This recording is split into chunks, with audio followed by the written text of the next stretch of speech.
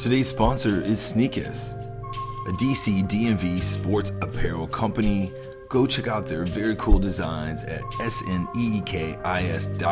Hoodies, t-shirts, hats, and at checkout, enter Pixel and Roll and get 10% off your order. Also, in the process, you help support independent media. So go do it. Thanks a lot. And now, it's the Pixel and Roll Show with Adam McGinnis. Come on, skin love, what happened? Circle on the hope and leprosies. My.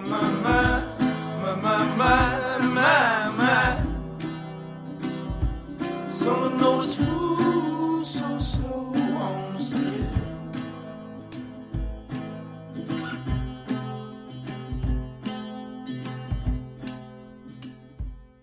And I'm told you to be patient, and I'm told you to be fine, and I'm told you to be balanced, and I'm told you to be kind, and now all your love is wasted, and then who the hell was I?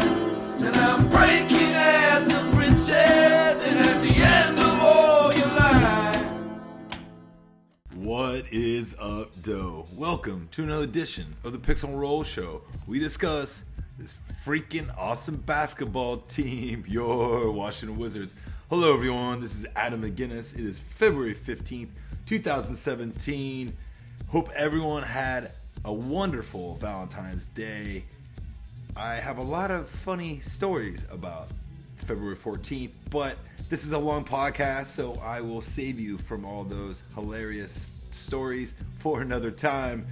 Since the last time we jammed, the Washington Wizards have defeated the Indiana Pacers 112-107 last Friday night. I was there, and they also crushed the Oklahoma City Thunder 120-98 at home on TNT on Monday night. The Pacers game, it was interesting because once again it was also on national TV on ESPN. The game started at 8 o'clock, an hour late, and I walk in right before tip-off, about 30 minutes beforehand, and I'm going up to Bloggers Row in section 104, and who do I see in the concourse but Mr. Ted Leonsons? And I was walking past him, and I had to say hello because it's a decent human being thing to do, and I stuck out my hand, kind of startled him, and he gave me a quick hi-bye. And shook my hand, and I was like, hey Ted, and then had no part of wanting to talk to me, which is fine. It was one of those things where I couldn't tell if he didn't know who I was or he exactly knew who I was and did not want to continue the conversation, as I somewhat ambushed him, but not really. It was a frontal ambush.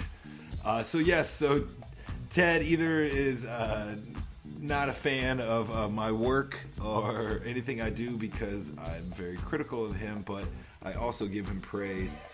Wow, what a game. Back and forth.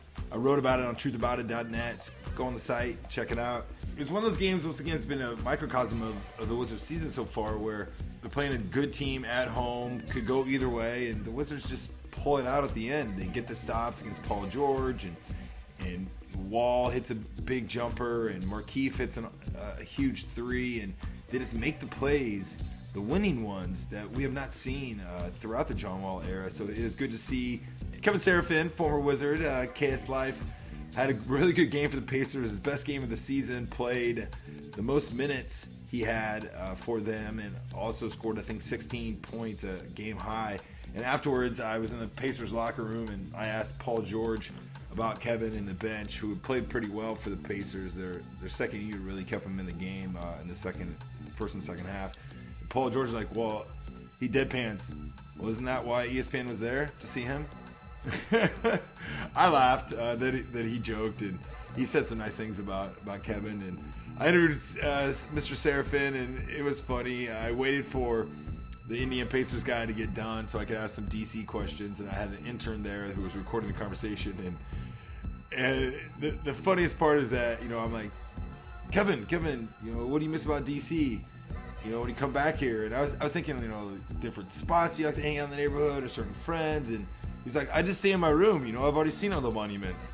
And was like, no, you still have a translation issue. I did not want to know about you sightseeing. I was just more wondering about kicking it back in a town that you lived for 5 years. But he also had some funny quotes about, he'd say, kick ass. I came back to kick ass a lot. So if I was a better podcaster, I would play that. And the Oklahoma City game, I did not go. I would just watch it at home and, wow, kicked their ass again. Speaking of kicking ass, smoked them. Russell Westbrook did not have a good game. John Wall was out there stunting on him with a sick between the legs pass.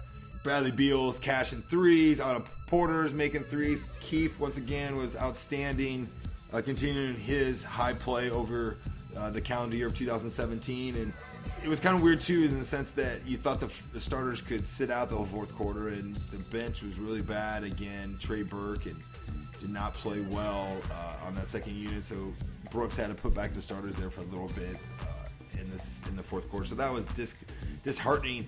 But once again, they won by 20 points against a decent Western Conference foe. And hey, this team is back rolling again at home, and they have one more game at Indiana on Thursday night before the All-Star break, and they have about a week off after that. So it'd be good to see them get a victory and keep the momentum going here. Anything else I got on the team so far? They are now 13-2 in their last 15 games. The only two losses was the fluke defeat to the Cavs, where LeBron hit that crazy shot to tie the game, send it to overtime, which eventually Kyrie took over. You can go back and listen to the last podcast where I went into Cavs fans because they're a bunch of haters. And then the Detroit Pistons loss on inauguration weekend on a tip-in where the Morse brother pushed off on the other Morse brother. So the only losses in the last 15 games were those, and that is pretty remarkable for this basketball team. It is rolling on all cylinders. They are 9th in offensive efficiency in the league, and they are 12th in defense. They are averaging 108 points a game, 8th. They've scored 100 points for 21 straight games. It is the longest streak, I believe, in franchise history. Things are well. It's an exciting brand of basketball. The starters have been amazing, and everyone that's a fan of this team should be excited. On this podcast, Adam Rubin joined me because I love Adams, and the last time he joined the show, it was probably at the low point of the season when the Wizards got smoked at home by the Orlando Magic, and John Wall had 52 points, and they could not stop Orlando at all. The fans were booing. There was hardly anybody there. And me and Adam went into a long discussion about all the ills of this franchise and why we were in such a bad place with the Washington Wizards. And since then, of course, everything has gone uphill. And maybe that's why Ted Leonsis is stiffing me at the arena when he sees me. So I just wanted to reflect to Adam and get back with him about what has changed over the last 3 months and his thoughts of how they've been able to turn this around. And I know it's a constant theme with people here on the show, but I always like to get different perspectives of what they are witnessing, because it's some very interesting takes. And as this goes on, we will no longer be, hey, what's going on in the last, how has this flipped the script over the last 3 or 4 months? It'll be more like, hey, where are they at in the Eastern Conference? Who are they going to play? Who's the matchup? What kind of trades? What kind of tweaks? What can we do with the lineup? And those will be more the conversations going forward. So sometimes it is good to reflect, but there will be not much more looking back per se, as much as this season progresses here to the end of winter, hopefully soon, and into the spring, and a deep, hopefully way deep postseason run by your Washington Wizards. We also talked about the funeral game. His thoughts about how the arena environment has changed with all the winning that's been happening. He also covered the game in Detroit that I mentioned, where the Wizards lost at the buzzer, and what it was like to actually be a media at Auburn Palace at Auburn Hills. He had some interesting, funny stories about that experience. And also, we talked about a Free Sadie movement that he was a part of, which is also hilarious. The Czech media was in town to cover Thomas Satoransky, and Mr. Rubin had been a part of some hashtags of Free Sadie, and he got interviewed in the Wizards locker room. So he talks about that experience, and I'm laughing talking about it right now because it is a very funny story. So stay tuned for that. And we just go into what the outlook is, going forward, like I mentioned, with this team. what they need. Are the stars going to wear down? Obviously, they need some help on the bench. You know, what players you'd like to see moved, traded. There's your preview for the show. Everyone, thanks continually for listening. Tell your friends, your family. Right now, go on your phone. Go to iTunes. Click 0 stars. No, click 5 stars. Right now on your podcaster, you should see, because I need more reviews to get it up, or if you use Stitcher or wherever it is. But you know, you've been faithful listeners of the show, and things are as well as ever been as a Wizards fan. And I want to knock on wood because you know, so Wizards is always around here. But let's enjoy this, because this is fun. This is what basketball should be played like. This is the potential that we saw in all these players, and it's all coming to fruition, and heavy kudos to the front office for some of the moves they made, and also ownership to a certain extent. I know I just said something good about Ted Leotsins, which, you know, now come back, Ted, come back to the show, and also the coaching staff with Scott Brooks. They've instilled a system and a confidence into these players, and it is a good sight to be seen. All right, everyone, this is a conversation I had last week with Adam Rubin. It is still relevant. Enjoy.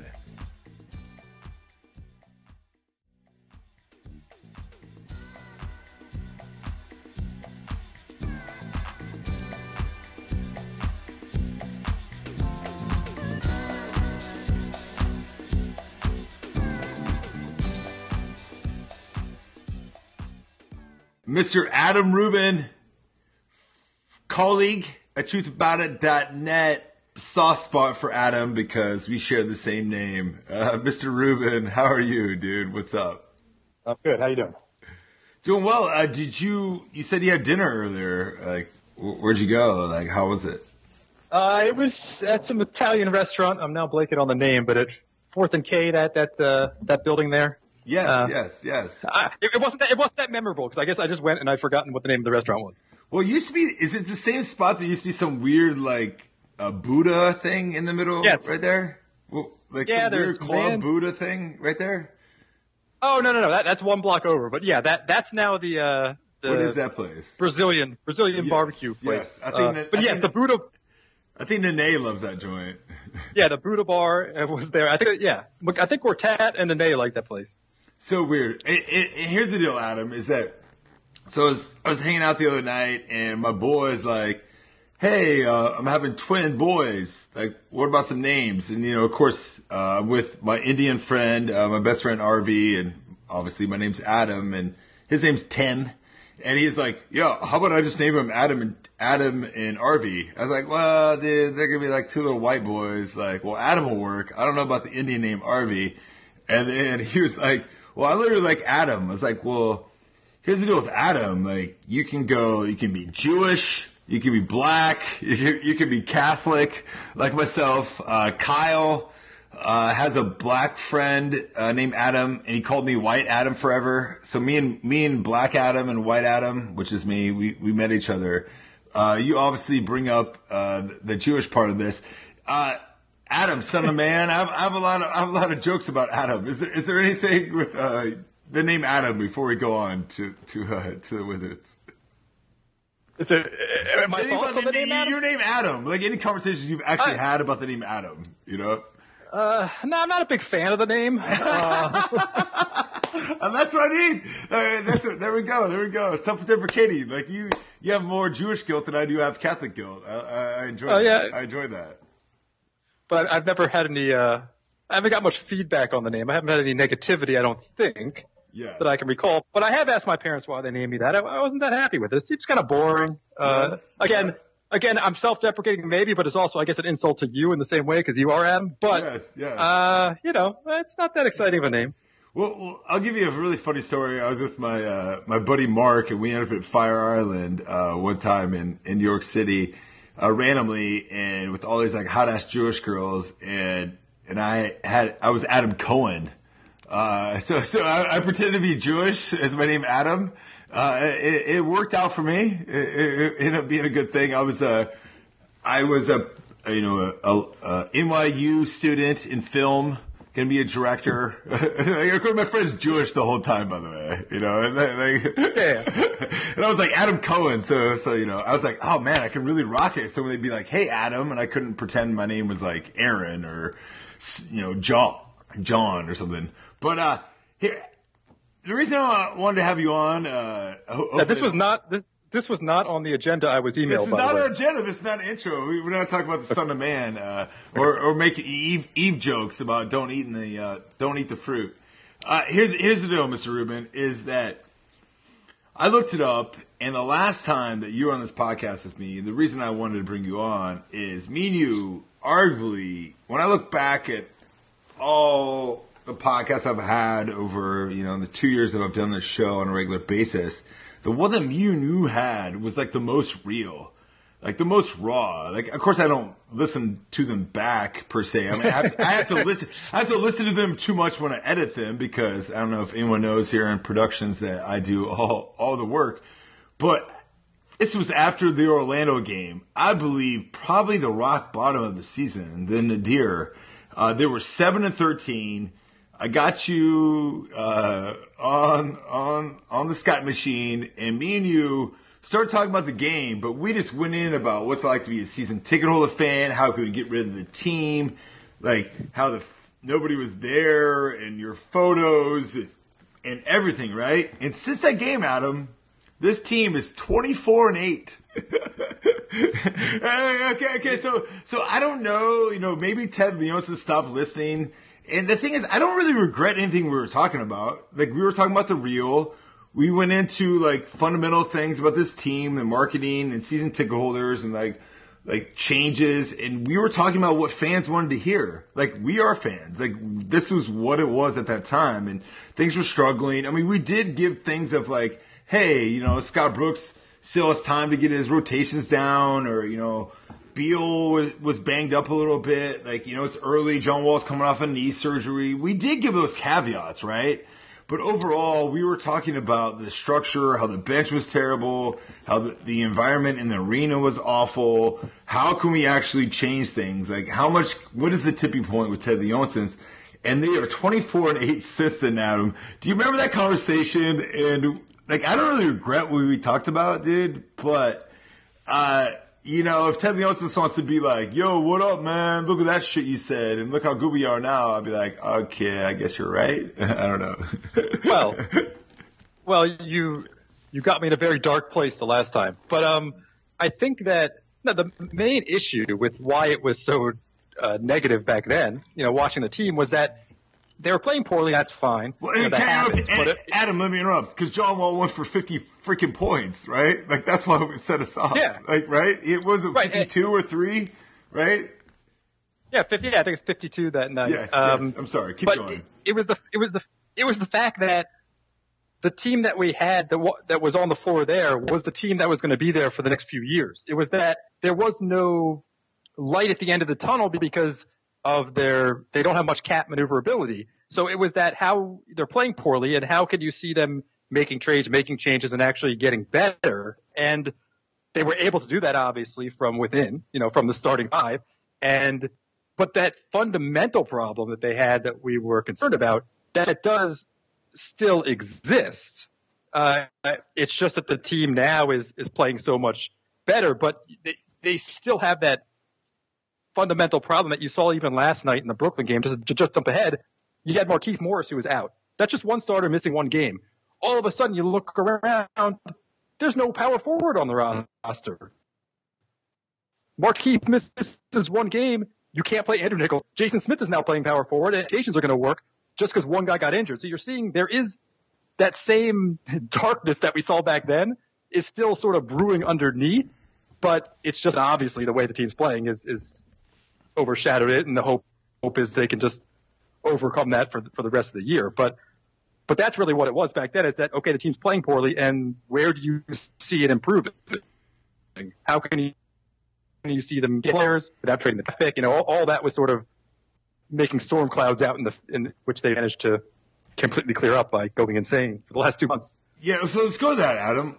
So the 24-8 since that conversation that me and you had, and I think it was, what was that? It was December 6th, which you actually can go back to December 1st, which I use as a metric, because they lost to San Antonio. So maybe I should start all my metrics at December 8th. Let me write a little note down. even though I covered that fucking Nuggets game and it was terrible, I actually wrote that, yeah, they won, but this was awful. How has this turned around, Adam? I mean, that's the fundamental question that we see anyone that talks about the Washington Wizards in any national media capacity, whether it be people that cover the team or anyone that wants to be a smart NBA pundit about the Washington Wizards, radio, TV, or all the shows. What is your take of why this team has turned it around since such a poor start?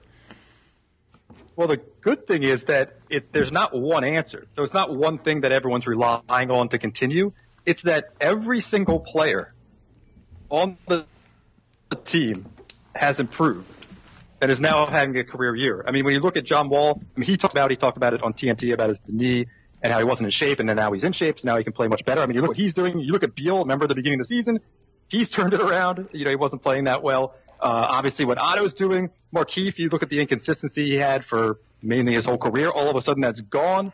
Gortat has actually been pretty consistent all year, but then you turn over to the bench, and it's every single person. You look what Oubre's doing with he's now being put on point guards. It makes the entire second unit much more potent. He's able to play at the end of the games on Damon Stoudemire, Kemba Walker, even Isaiah Thomas. It completely changes the entire defensive complexion of the team.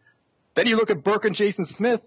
Yes, the bar was set very low by themselves in the first month, but just to become serviceable bench players, that's a huge improvement.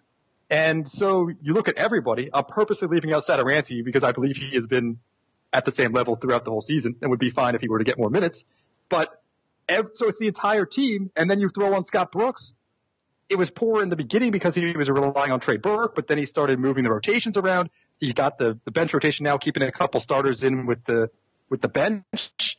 So he's fixed that problem. You know, the main problem was playing all 5 bench guys to start. So the entire team has just been uplifted in every single person, and that's what gives you the hope. And then knowing that this isn't a fluke, it's not a streak. This is the new normal. I mean, there's not that one thing you can point to. It's every single player, and then collectively they're buying into the defensive system. I mean, you remember at the beginning of the year there were games they would give up a blown layup, they'd start arguing. You know, after 8 baskets, you'd see Wall pointing at Gortat, you'd see Markieff shrugging his shoulders. That doesn't happen anymore. That used to be, every other play in November. So it's everything. It's the entire team, and that's what makes it so exciting looking forward. The idea that this is who they are now. They are a 1, 2, 3, seed in the East. It seems like there's no reason why they wouldn't be able to continue. So it's not just that one thing you have to point to is what's changed. Okay, so Adam, I'm gonna let's storyboard this, right? Because eventually I'm gonna write not the hot take kind of thing, or when I go on a radio show or I go on a TV show and they need 30 seconds about, hey guys, what's happening with the Wizards? I want to go in depth. To me, I feel like when this season has turned around, and I can't remember, and actually this isn't on the script, but I'll tell you is that I felt it was that, okay, so since that game we're talking about, they beat the Nuggets, they win that game against Milwaukee, they lose that game at Miami, the Charlotte game happens, the ball goes in and out, if you remember, Kemba Walker's shot, correct? And I was at the Detroit game, or actually I wasn't at this Detroit game, but they kicked the shit out of Detroit. They scored 70 points in the first half. It's the best I've seen. But to me, where I feel like the season really turned around was that Sunday against the Clippers. That afternoon against full speed Clippers. 'Cause I think Blake ended up getting hurt after this game, or after the game was over. Yeah, they did. Right? Yeah, during the game. Right? Yeah, he got hurt a little during the game, but yeah. Okay, and then they were down, and we'd seen it throughout. Anytime with this club, the Clippers were like, "Come on, man!" It's it's Chris Paul and Blake Griffin. It was a Sunday matinee game, and Markieff took over. They came back. The crowd got involved. It was a loud crowd, and the Wizards prevailed. And then the next game they lost to Indiana on a last shot, but they go in Chicago, and beat them in Chicago, and they'd struggled, and then it just started it just started, like this whole winning thing of them digging out of the holes happened. And I feel like maybe I'm wrong because, like, we're always trying to find as writers some kind of thing. And sometimes the writers are trying to manufacture things. But when I look about the momentum of the season, I really feel like that Clippers victory was very important. Do you agree with that at all? Yeah, I think for the team's confidence, that's one of those games, sort of like a year ago when they beat San Antonio, like the early season buzzer beater by Beal. Like, that's the kind of game where Washington looks at it as a team that's better than them, but they don't normally beat. So you sort of have that as a notch, that they beat the Clippers. I don't think it was an incredible game, and as you look back, that game and the comeback. Markieff was amazing, by the way, in the fourth quarter. That's what I was going to say, because at the end of that game, that comeback is now what they do. They just did this the last week. You look at the rotations, how they stagger Markieff kind of a little bit. Yeah, but I still think at that point in the season, Markieff was incredible that game. I remember after the game, he was talking about how he's, nobody can guard me, and he was just taking over, like, matter of factly. The people were asking, well, where did this come from? You played so well. But he still, the next game, or the next few games, he was back to his inconsistent ways. Yes, like so spacing out and stuff. Yeah, so I think that game fits into, like, what's happening now. Yes, but true. I don't think that was the first game where they didn't start the run from there, just because I know, at least looking at Markieff. I know what you're saying. That was the first game where they showed. No, it was like they beat Charlotte and, like, Kemba missed that 3, but they still messed that game up, right? They should have lost that game or gone to OT and lost. They beat a struggling Detroit team, which they blew them out. But, like, finally it was like, we have not really beat a good team all season at Sunday, and that team was up. I mean, the Clippers, I believe, were up 10 to 12, 14 points. In the late the third, early fourth, right? And the Wizards made a run. And I feel like that run or that eliteness of the Wizards, that what they did, like kind of all cylinders, everyone, is what we've kind of seen carry over here and there throughout the year. But maybe I'm wrong. I don't know. It took a lot of bad teams after that to get it going, until it was like later on where they just start crushing them. But I feel like that was maybe a hurdle that they needed, per se. Yeah, I think we're basically agreeing that was the game where they showed they could put it all together. Okay, well, let me stop, Adam. Like, what would you say that like what's the game where you're like you think the team was like they turned it around? If we're trying to do a narrative of a story. It could be a game where it's like a shit. Like it could be I mean, Troy Hellburn actually wrote that it was over the Christmas break where it was a game against the Pacers, where Pacers and the Wizards kind of played even, and then John Wall did some John Wall things, and they just won the game, which normally they lose, right? Could be that game or the Bucks game. I mean, it could be a shitty game, honestly, but. Is there anyone that stands out? I mean, we've won 24 of 8. We're the best team in the Eastern Conference since this. You know what I mean? Like, I'm like, I know you know all this, but as a journalist, I don't mean as a journalist. Like, we're talking this out as me and you would write this all up and be like, this is when the team turned it around. I don't mean like that. But there's also this ebbs and flows of a season of covering all these games where sometimes you're like, okay, yeah, like that's when it kind of clicked maybe, right? I think the one thing that impressed me back in January is after they lost to Detroit, on the tip-in by Marcus Morris.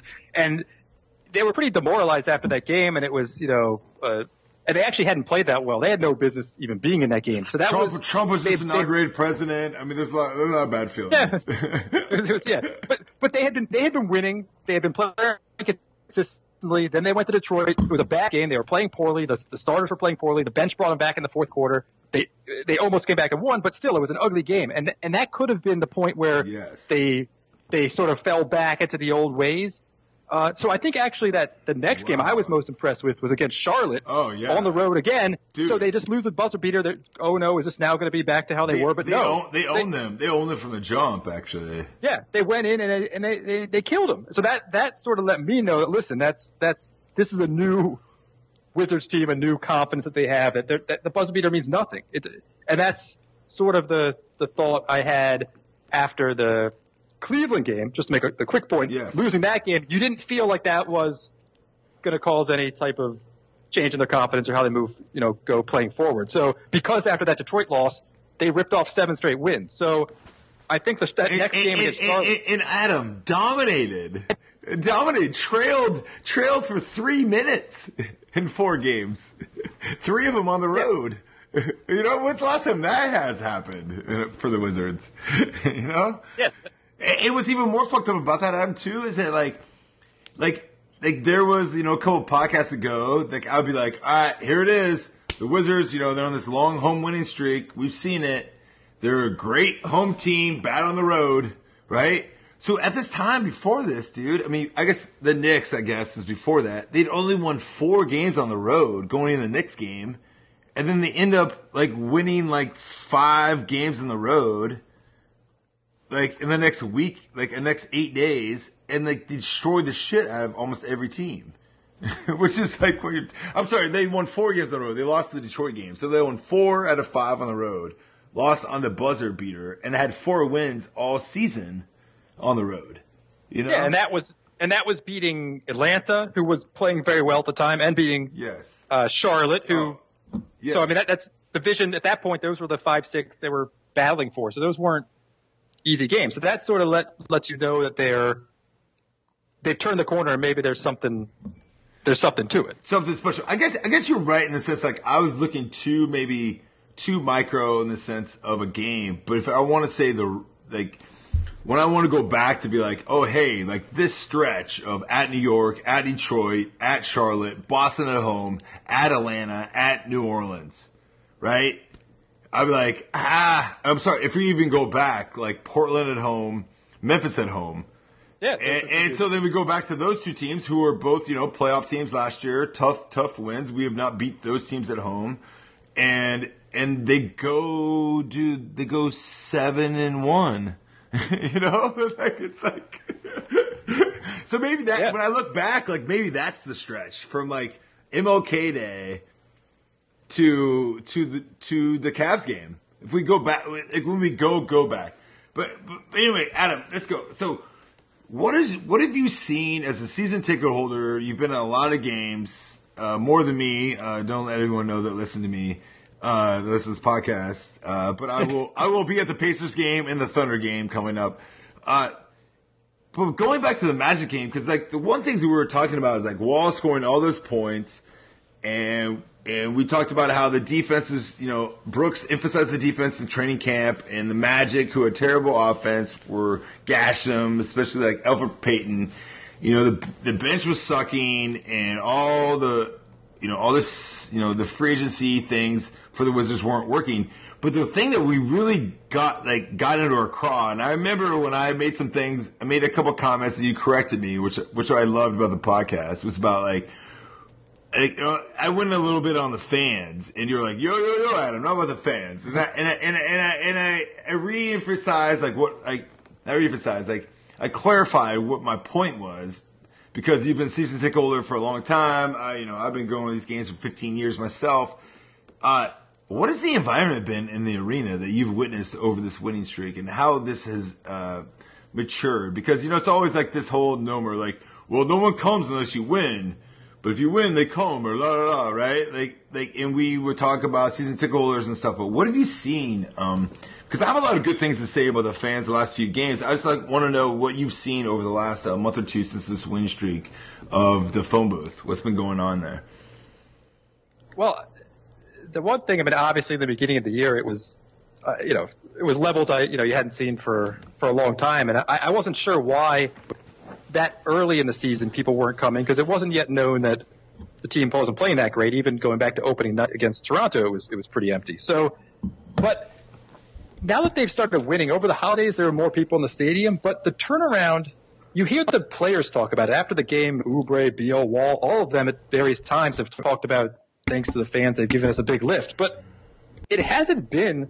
They're still way down in attendance. The attendance hasn't been that high during the streak. Obviously the Cavs was a great game and a sellout, but it hasn't been. If you've been to a lot of games, I think I've been to most of the 17 games, if not all of them.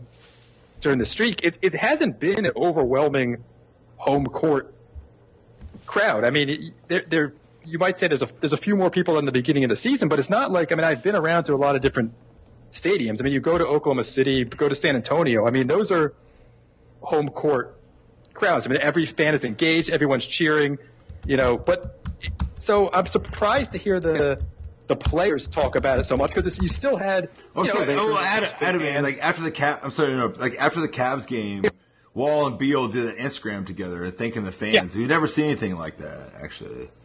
Yeah. So, there was that. I was surprised. Because both of them have been critical. I mean, like Beal was critical after the Lakers game, and we're going to get into the Lakers game. And Wall has been critical, about getting booed on the free throw line, fair or unfair, right, over the years, right?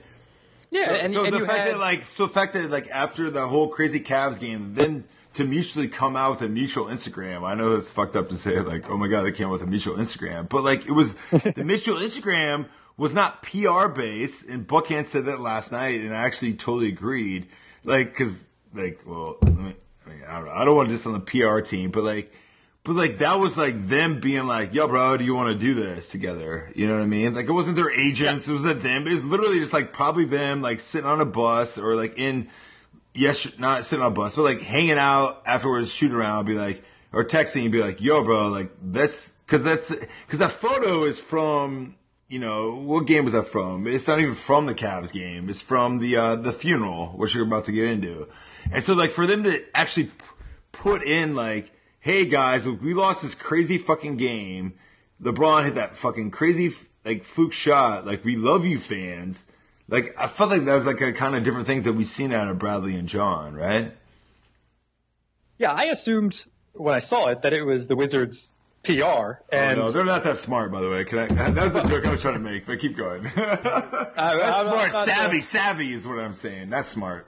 I have no response comment. to that. Say no comment. They're not listening. They're not listening this long into the podcast. But keep going. We've already lost them. Yes. No. But I was very surprised. I assumed it was Wizards PR.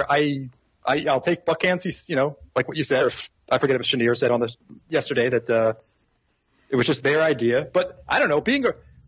It seems strange to me. I mean, being around them in the locker room and hearing them talk, they're complimentary, but it just doesn't seem like something they would do. But the fact that if it was just them and they decided to do it, then I think it's a good sign, at least that the players are happy with what the crowd's doing and getting the support. And we know the players have perception. It's the perception that the fans haven't been that into the Wizards. You see the opposed team's crowd there cheering. So we know they've been upset about it. So that's just a fact. They have been upset. They've said things about the Chick-fil-A. So the fact that they're writing that, I mean, just looking at it from the Wall and Beals specifically, if they're saying that makes them happy and they're happier with what the fans are doing, then that's great. Then I'm happy that they're happy. Well, how about this, Adam? What's your sense of season ticket holder people, or people that sit around you, or we won 17 games in a row at home. I mean, it's the second longest home winning streak forever. I mean,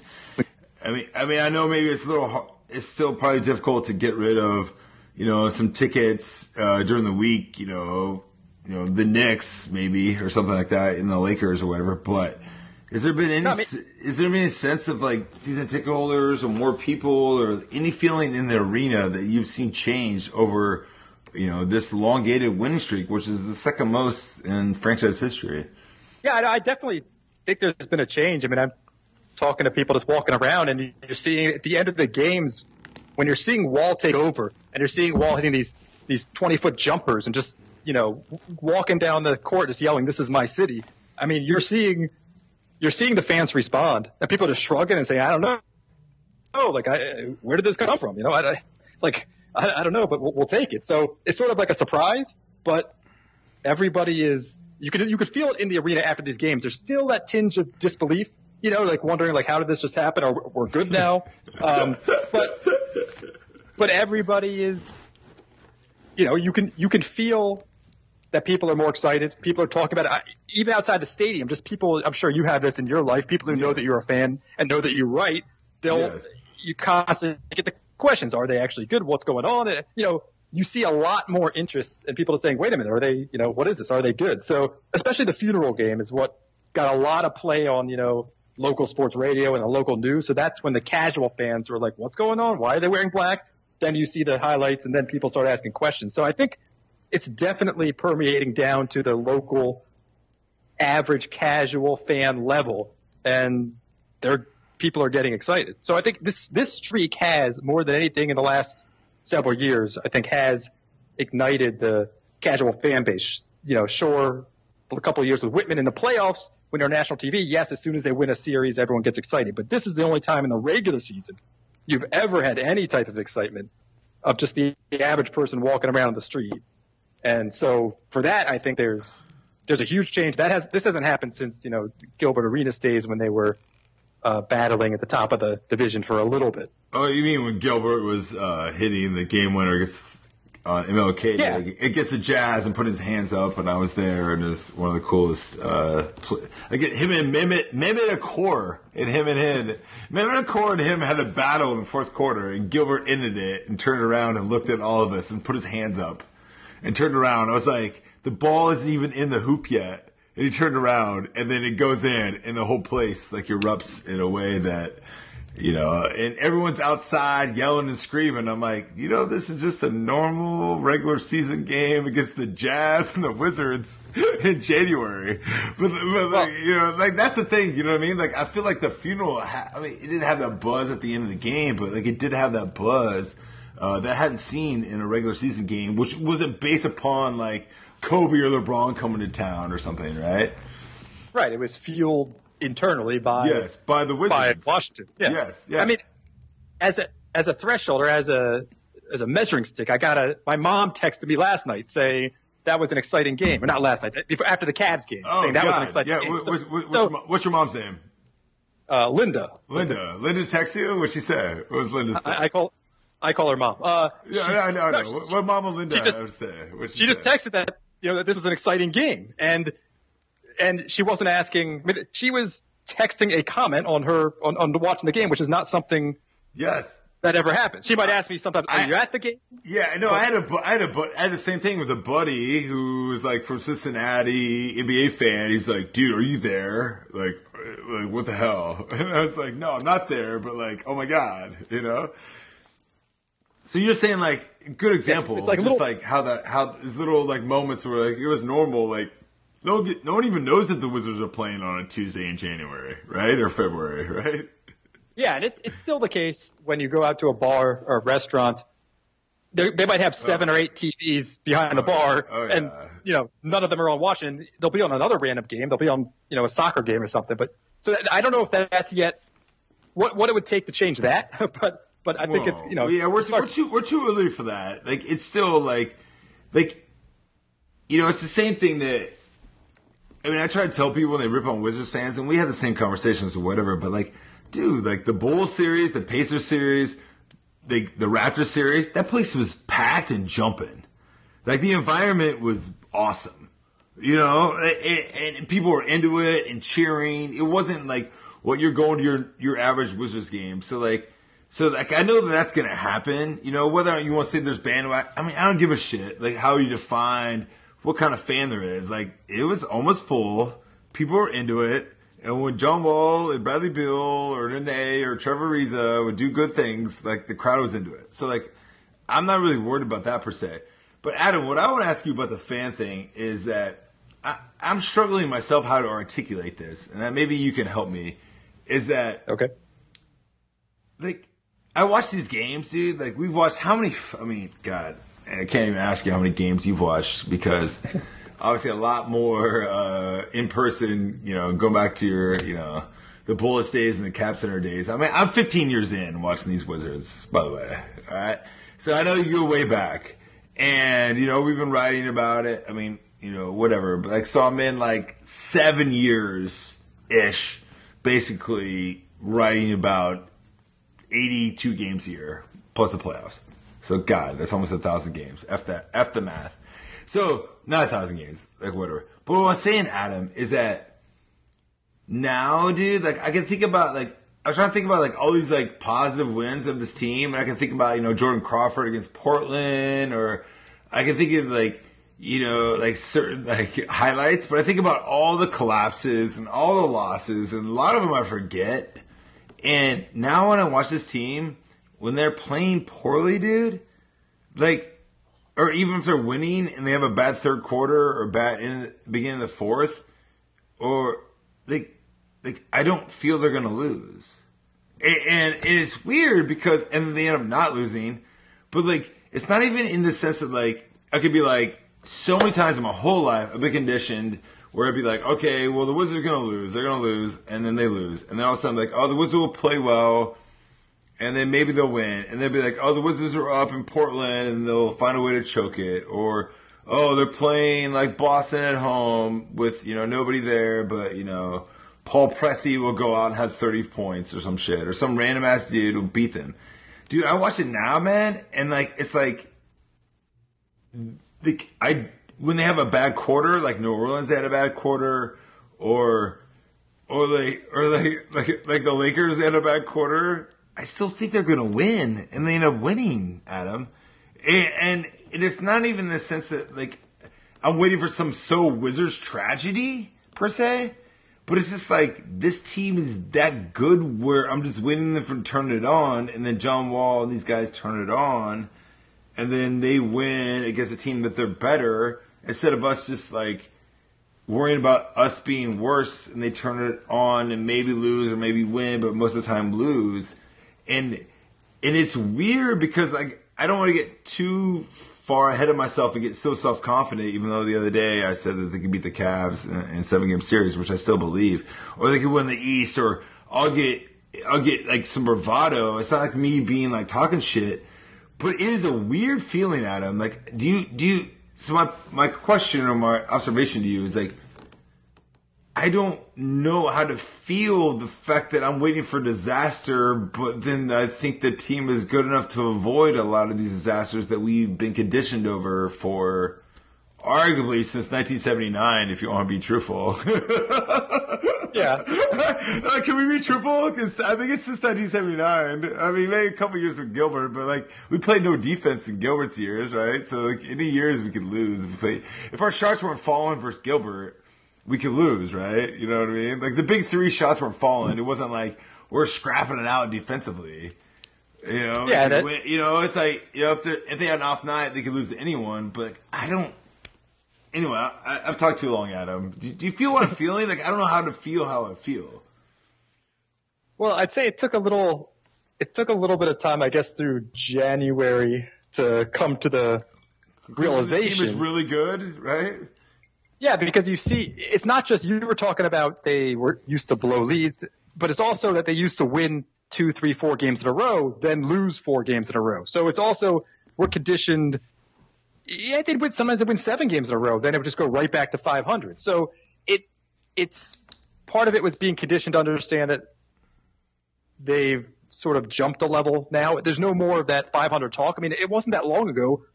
Early in the season. You're talking about November and December. It's my podcast with Brian Franson after that Kemba Walker 3 rolls out. Like, I was like, let's get back to 500. Like, that was actually right. the podcast. Yeah, I mean, that's all the Wizards' existence for the last 3 years, and forget going all the way back to 79, at least for 3 years, 4 years, it's just been 500. Yes. Trying to get to 500 and not getting it. So, I think it takes the month of January for people, myself, to come to grips with the fact that this is what the team is. And that goes back to what I was saying in the beginning, is that everybody is playing better. Everyone's having a career year and everyone's buying into the system. So it's not just one thing you're afraid that shoe's going to drop, something's going to happen, then they're going to be bad. They've already shown enough that this is who they are. It's not just one player. Now, the one caveat is they're doing their starters playing the most minutes in the NBA. They're doing it with really no bench still. I love what Jason Smith is doing. But they're doing this with perfect health. So the one issue they have, that one problem they have, is still there. So if you're looking for a reason to be pessimistic or to say, wait a minute, this could all go away, that is out there. That is a risk, and that is a major weakness with the team. It's just that it's been papered over during the streak because they haven't had to. It hasn't been an issue because the starters have played them. But that's the one area. However, having said that, if you throw injuries and health out the window, this team, this starting five, this is the second best team in the East, and that's not going to change. I mean, they are who they are. So you can feel confident in knowing that they're gonna play this way every night. They're gonna play hard, and sure, they're gonna lose some games, but they're gonna come right back. And if they play at this level and at this consistent level every game, it's a 50-win team. They could even get there this year. But if you play like this for an entire season, you're a 50-win team. I mean, here's my point: is that you're making really good analytical arguments. I want visceral. I want feelings. You have been a fan of the scene for a long time. Like, so you always have this measureness of like you've seen it all, right? like a crushing defeats. Like how do you talk to fans in the sense that like, yo, like this team is like really good. Like I mean, I don't know about title good or whatever, but this isn't like anything we've actually kind of ever in a modern time. I mean, okay, I'll give you stats. Ready? This is the best offense that John Wall's ever had, ever, in the John Wall era. All right? Yes. This is the best. This is Randy Woodman technically has the best defense, but here's some stats. It says December 1st, even though I told you what I write down, I need to do it since December 8th. Since December 1st, the defense is the 5th best in the NBA efficiency. The defense.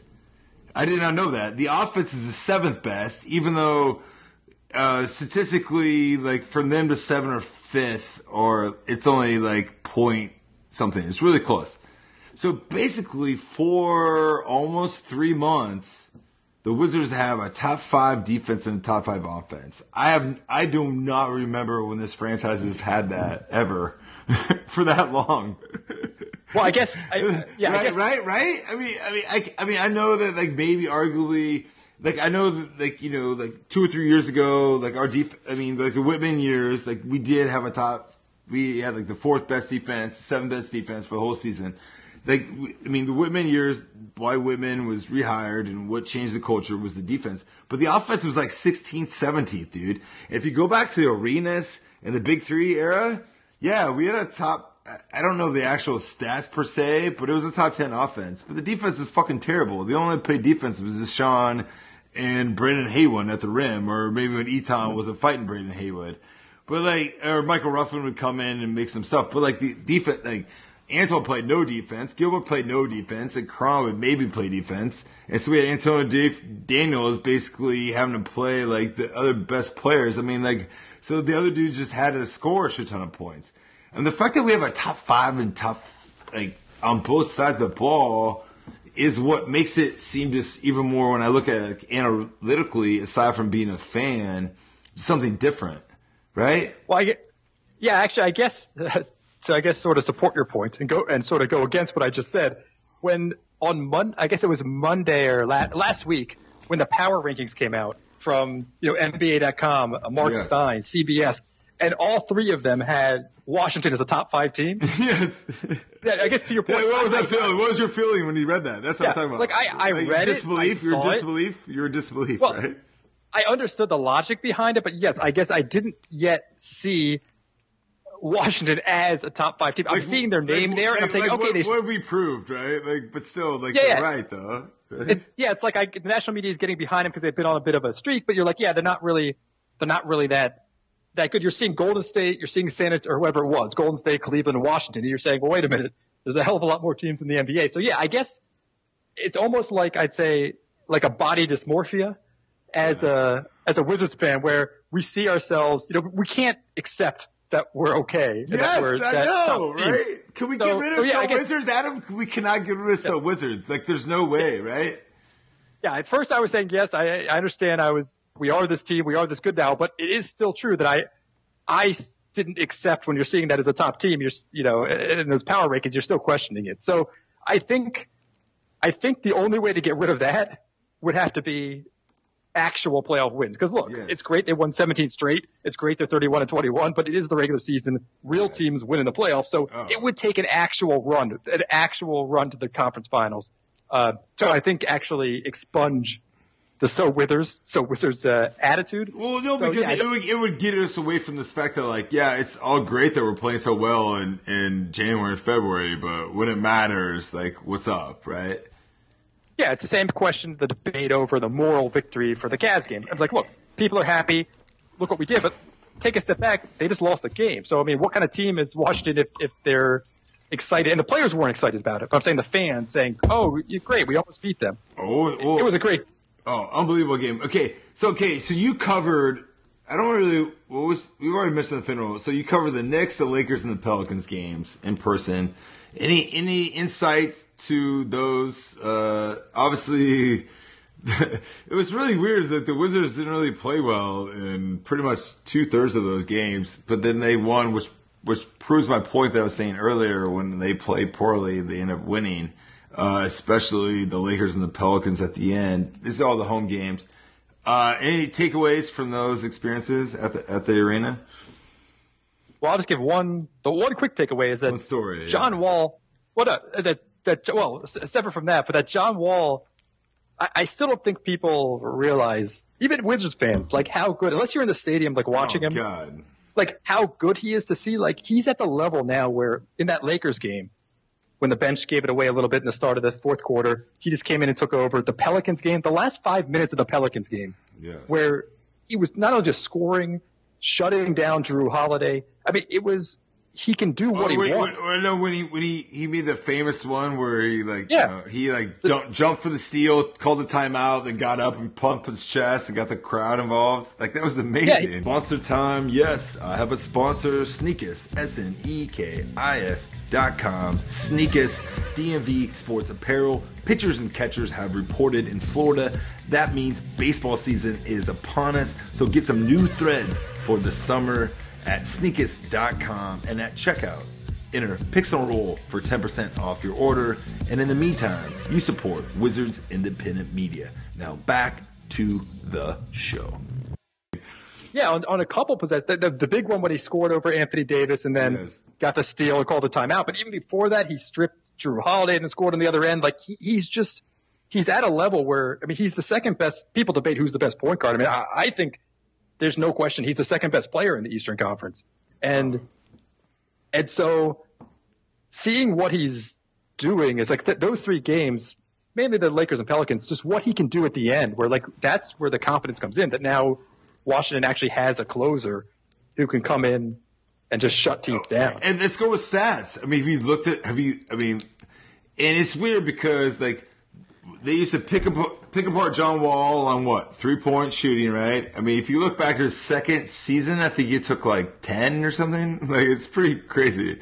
Like, he took hardly any, and they got really good. And then I remember like he stopped shooting them, and I asked him a couple years ago like why he stopped shooting them. He's like, whatever, blah blah. And then like there was always this hitch in a shot, and he still doesn't have a shot that's fluid, but so much better. But it's this confidence, man. Like he thinks like every time, like. It used to be when John Wall, like early on, he would shoot it because he was just like flying around, and sometimes he'd make them. And then all of a sudden they'd be like, oh my God, I got to make them. And he'd think about it, and then he didn't make them. And then he started being like, I want to work with that shooting coach, right? And then he started getting a little bit better. But he still had that hitch.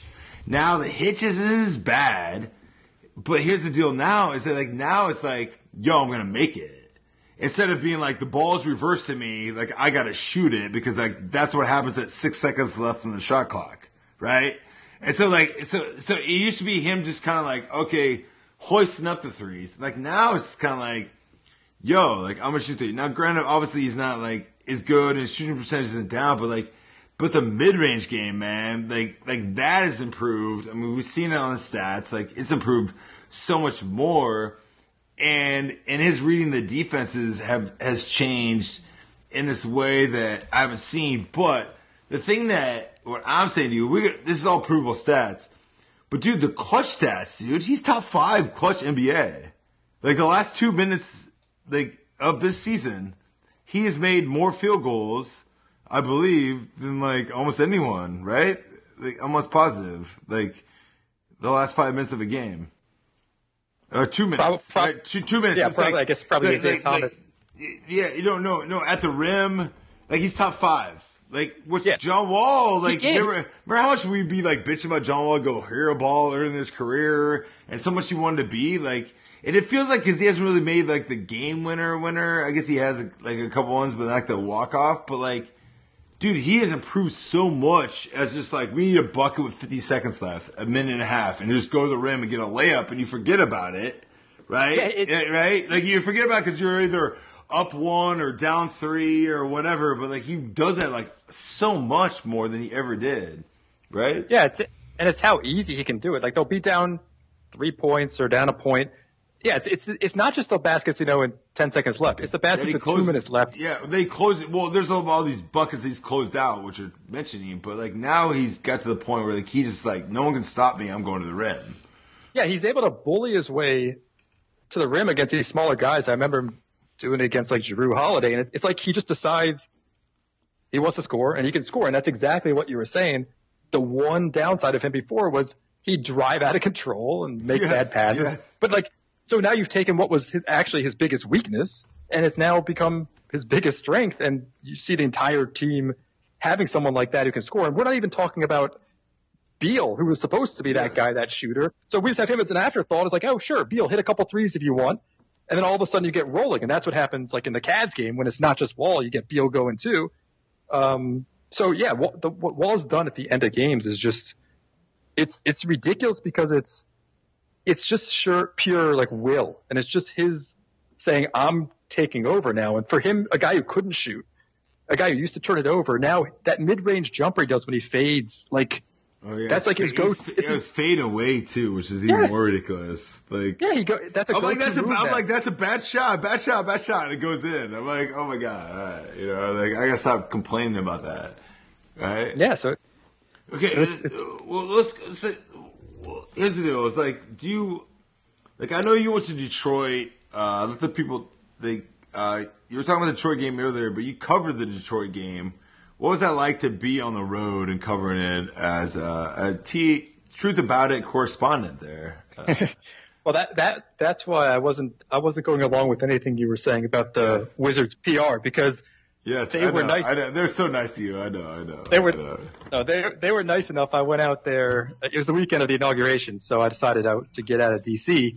Good decision. Yeah. I'd never been to Detroit before. That's who was on the schedule, so I randomly said, "Hey, why not go out there?" And it turns out things are pretty cheap in Detroit, so not the greatest economic situation out there. So I was able to get flights, hotel, everything free with points. So yeah, the Wizards were nice enough to get me a press pass with the team. So I went out there, and the first thing I was surprised about is that because I never traveled with the team. Auburn Hills, the Palace, Auburn Hills. Like there's no Auburn Hills, out in the suburbs, by the way. Oh yeah, it was a 40-minute drive from. I was staying downtown. It was like a 40-minute drive to get out there. It felt like driving to the old Cap Center for a game. Well, anyway, interrupt. But do you know they're playing? They're next year. They're going to play. Them and the Red Wings are playing downtown. I went by where the stadium is. I had in downtown Detroit. I had never been there, but I walked around a little. And I didn't realize like they got. I guess it's Comerica. Park Field, whatever the baseball. They got Comerica's a park field. It's Comerica, and then the Ford Field is the Ford right next door. Football, yeah. Is that where they build? Is that where they're building the? Well, because they're building like the Red Wings and the Pistons are going to play in the same arena downtown. Yeah. It's like it's right near there. They're calling it. I forget what it was, Detroit District or whatever district they're building. So it's going to have baseball. Which football's already there. The Red Wings and Pistons are right there. They got a couple like Fox theaters there, a lot of entertainment stuff. It's like a pretty cool area that's going to be like all sports right there. Yeah. And I drove by there. I don't know. I kind of like having the Redskins out, Landover. It's like it'd be so much nicer to have like the sports teams when you have it in the city. Yeah. It's just a nice feel. I don't know. Keep going. I've been to Detroit. Keep going. So like you at the arena at the Palace. Yeah, so it's only Candace Buckner of the Washington Post who was traveling with the team. So I guess in the old days you had a lot more people traveling, but it was just me. No J. Michael, no Chris Miller, no one, right? No Chris Miller, no J. Michael traveling to that game. I guess they didn't want to go to Detroit. So Buck, just me. So it's like Buck, Phil, Dave, and Candace Miller. Is that the only Wizards media? It's Candace and Jeremy Hyman who does the yes, I like PR stuff for Washington. So it's just him. We were sitting. It's just her, Candace, Jeremy, and me, just sitting there, like no other people watching the game, no other Wizards. Where are you people. At? Where's your seat?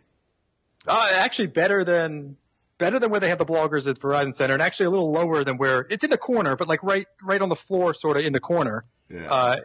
And so it was pretty good seats. So unfortunately, we were at the other basket from where the tip-in was, but it's weird because it's like you have the coach's interview, and it's just basically Candace and me and a couple bloggers, I guess, from Detroit, and then the locker room. The strange thing was Detroit has the smallest locker room in the NBA.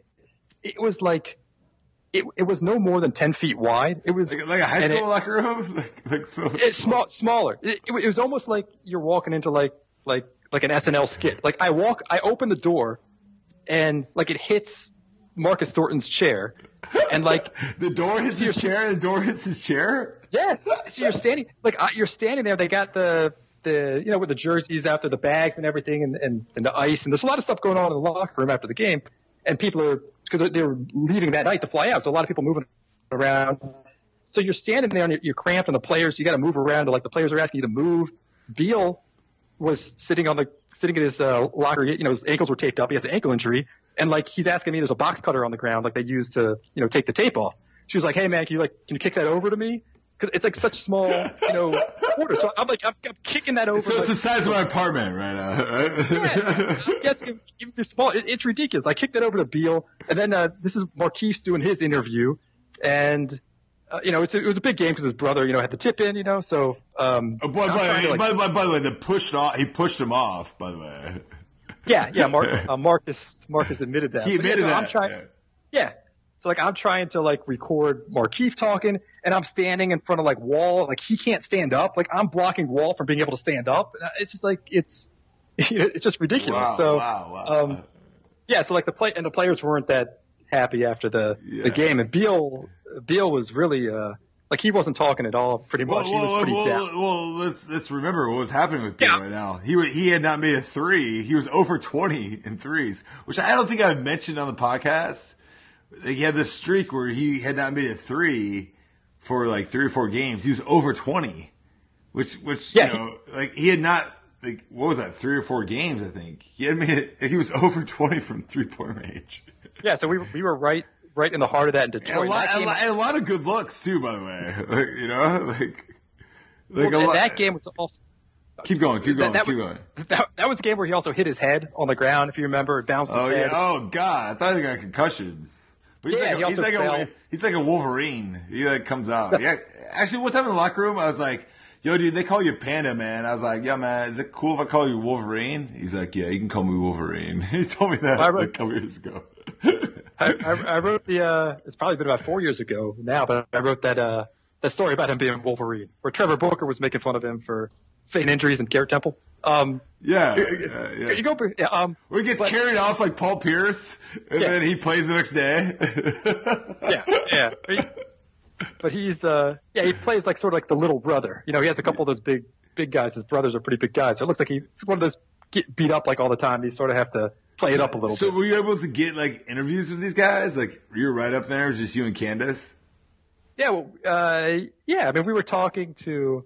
That's one of the things that impressed me the most, talking to Wall after that tip-in, after that game, because players were pretty down. And is Wall not the best to talk to after the game? Yeah, that's what was so great. Wall was like, listen, it's we would rather have won. It's no one's that great, but look, we're going to go on and start winning. And you see like the confidence he has. Like you realize this guy is, I mean, he's a superstar in the NBA. Like Washington finally has that guy who can actually carry a team, and.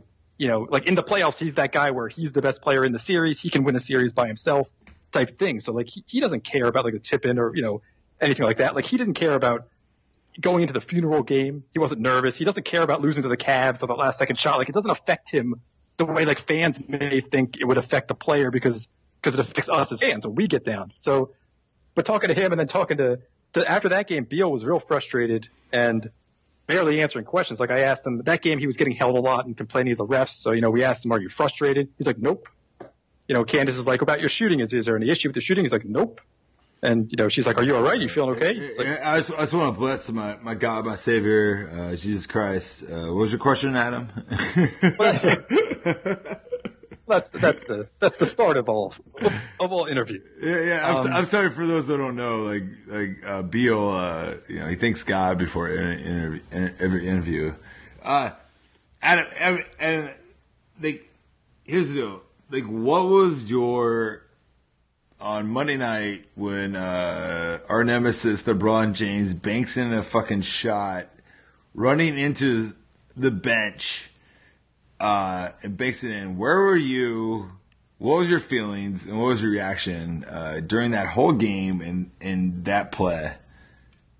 I was actually in my apartment. I was not at the game. I was actually playing in a basketball game earlier that night, so I actually had to watch that on tape. Although JCC playoffs? It was actually a regular season game, but I don't like to miss any games. And actually, okay. Was Kyle was not there, right? Kyle missed it. He was sick or something. But I was only a couple minutes behind, so I'd caught up on the DVR, so it was almost real time. But yeah, I mean, what was your feelings though when you felt that? Jesus, going back like a second after they got the rebound and Wall like hit the 3-pointer, hit the 2 free throws, I was like, okay, like I'm already thinking, okay, they won. That's 18 in a row.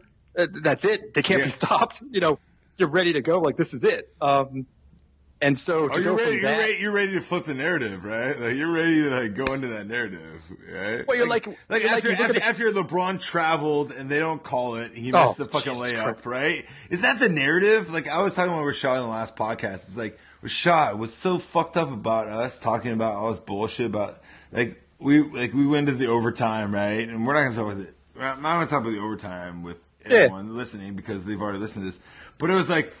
My main point was like Rashad, man, like, yo, dude, if he misses that 3, or Markieff gets on him, or Bradley Beal hugs him, or it's all about how LeBron traveled, they don't call it, and he misses a layup to tie it, right? Like that's what they're showing on SportsCenter, right? And we're gonna talk about Bradley Beal's 41 points and Otto Porter's like she's on 3s and John Wall's plays. Instead, it's just like all about like do they want to trade Kevin Love for Carmelo? And look at how great LeBron is. Like that's what the narrative ended up being on the national media. But dude, it was so close to being the opposite. Yeah, right? I was yelling. I yelled the loudest on that travel. I was just like, what? That was just insane. Crab dribble. I had crab dribble memories. Keep going. So after that, and then like they also. Beal, after the travel, the players assumed it was a travel. Beal stopped playing, so Wall got the ball. He could have even run the clock out. If he could have passed to Beal, they could have actually run it out before he was even fouled. But on that shot, I mean, when I saw it was in the air, and you're just assuming. First, I was saying foul. I thought they would be fouling anyway, like on the catch. But on the catch, but yeah, and then you have like arguably, which I haven't really made this point, which I should have made in the last podcast. Who is the best, outlet passer in the NBA since maybe Wes Unseld? It's Kevin Love. You know what I mean? Arguably. When you say Wes Unseld, what do they say? Oh, dude, he rebounded, he was a beast, but he threw the best outlet passes. Right? And then what they say about Kevin Love? He throws amazing outlet passes, and he made an unbelievable outlet pass, actually. But I just don't know. It's a fluke. It's a fluke. It's a fluke, but it's one that before Wall took that second free throw. How about we should call it? Should we call it timeout? What do you think? No. I think Wall before he took the free throw, he stepped up the line. He told people who to guard who, right? Yeah. So I don't think it's a timeout. And I think here's the deal. Me and Rashad get the same. Well, let's have the same conversation. Me and Rashad, I saw him be who's got who? Markieff did not get on Kevin Love fast enough. Yes. He did not, right? It wasn't fast enough. And then John Wall, if you look, he was worried about Kyle Korver from 45 feet, like by half court. But in reality, he should be like, fuck you, Kyle Korver, because there's only a few seconds left. Like, what was it, like 4 seconds? Right? Like 3.5. Oh, he had to cover him. It was 3.4, I think, but Kyle can catch it just a few drills. No, but Korver was like literally 2 steps from half court. What I'm saying. So that guy where he didn't like jump on him, but I don't know. I mean, obviously Bradley has to grab him there, but like I feel like NBA players are conditioned not to grab anyone because of continuation, though, as well, right? Well, but he caught the ball in 2 point, and he was facing the other way, grabbing over, right? There's no issue. Or I was listening, like you fight for the pass. Right? So you go for the pass and you just fucking hack the fuck out of that guy on the pass. That's what you do. Like that's what you should do, right? And I feel like Bradley was like a little bit off balance. But like then again, like once again, like come on, man. Like how many times does LeBron James make that shot? You know what I mean? So it's really hard for me to go really too much in to criticize, even though it worked out the other way. But like it's also like, hey, Falcons. It's 1st and 10 at the 22. Run the ball 3 times and kick a field goal. You win the Super Bowl, right? Yeah. You know, it's like, yeah, you should never say that, but like that's what actually ended up happening. But like, did you think they had a chance in overtime? Is what I said. What I want to know. When Kyrie started doing his thing, after fucking Oubre hit a 3, like we're up 5 points with like 3. Hey, we're up 5. It's like 3.5 left, actually. Yeah, I thought they had it. When Oubre hit that 3, you're up 5 at overtime. I thought they had it. But even with what Kyrie did, I mean, it really came down to that last 3. I mean, yeah, the baseline shot was great, but like it was really the last 3 that put him up 3, and then Beal missed the 3. That was really the difference. We still matched Kyrie basically. So, but yeah, when they got up 5, when you get up 5 in overtime, that's when you have a chance. You take one stop and you can sort of, one stop and one make, it might, end it. So what was your overall feeling after that? Like after you saw that he banks in the 3, we're getting so much attention. We're on ESPN, Sports Center, everyone's talking about us. But then also, to tell you the truth, which I felt, maybe I didn't say it as much on the last podcast with Rashad, but like it's like we got Barkley, we got. I mean, I think Tony Kornheiser now. We have. Aldridge, we have all these people who are just like, this Wizards team's pretty good. It's like all of a sudden these national pundits will be like, yo, LeBron hit that bank shot. Let's talk about LeBron. The Cavs win. And, let's talk about fake news or what the fuck LeBron said about the report about trading Kevin Love. And like, that's the stuff. But if you actually keep talking, I was listening to national media people for the most part. They were like, oh, the Wizards are good? You know what I mean? Everyone's just like, dude, they're pretty good. Like, Otto Porter still plays for the Wizards. Like, you can't miss. Like, Bradley Beal and John Wall, I thought they hated each other, but they're really good together. Like, I literally listened to that on the national media, right? Even though in a loss, right? Like, so it's like, it's weird because, like, it is, like, technically a moral, victory per se, but, like, the narrative even a loss had really changed about the Washington Wizards. Yeah, and people were also nationally talking about wanting to see a Washington-Cleveland playoff matchup. So that was all the talk. Yes. So so you can see how quickly Stephen A. Smith, NBA TV, like all over the place, right? Yeah, I mean, everybody was saying that this is universally, everyone says that was the best regular season game. And it wasn't just because of LeBron's shot. Take LeBron's shot out of it. Oh, the fourth quarter, the last 6 minutes of the fourth quarter was incredible. I mean, like, LeBron hit 3 fucking threes. Korver hit 3. Yes. Otto's hitting a 3. Beal's hitting a 3 of the guys in his face. Wall's going to the rim. Markeith's tip-in, which gets overlooked, was incredible. I mean, it was one of those things where, like, you were right. Like, I felt like it wasn't so much like my feelings afterwards weren't that, oh my God, like people will finally respect us as a basketball team, which is usually half the time I'm bitching about on this podcast or we're writing about. But it's like, as a fan, I was like, yeah, man, like this team was pretty good, and we lost to some fluke ass bullshit, and like this isn't make believe, you know, like this isn't me wanting to be good, like because all these players, not just one player, Wall, Beal, Markeith, Gortat, like Otto, like everyone made huge plays in clutch time, and the arena was going nuts, right? I mean, like, that's what I felt like that was great. Like I want to get you going, but what I want to talk about is that you become a celebrity well, per se. And so I don't know what game it was, but I've heard a rumor. I don't speak Czech. Mr. Adam, I don't want to be called Adam Rubin. Maybe I'll call you some Czech name. But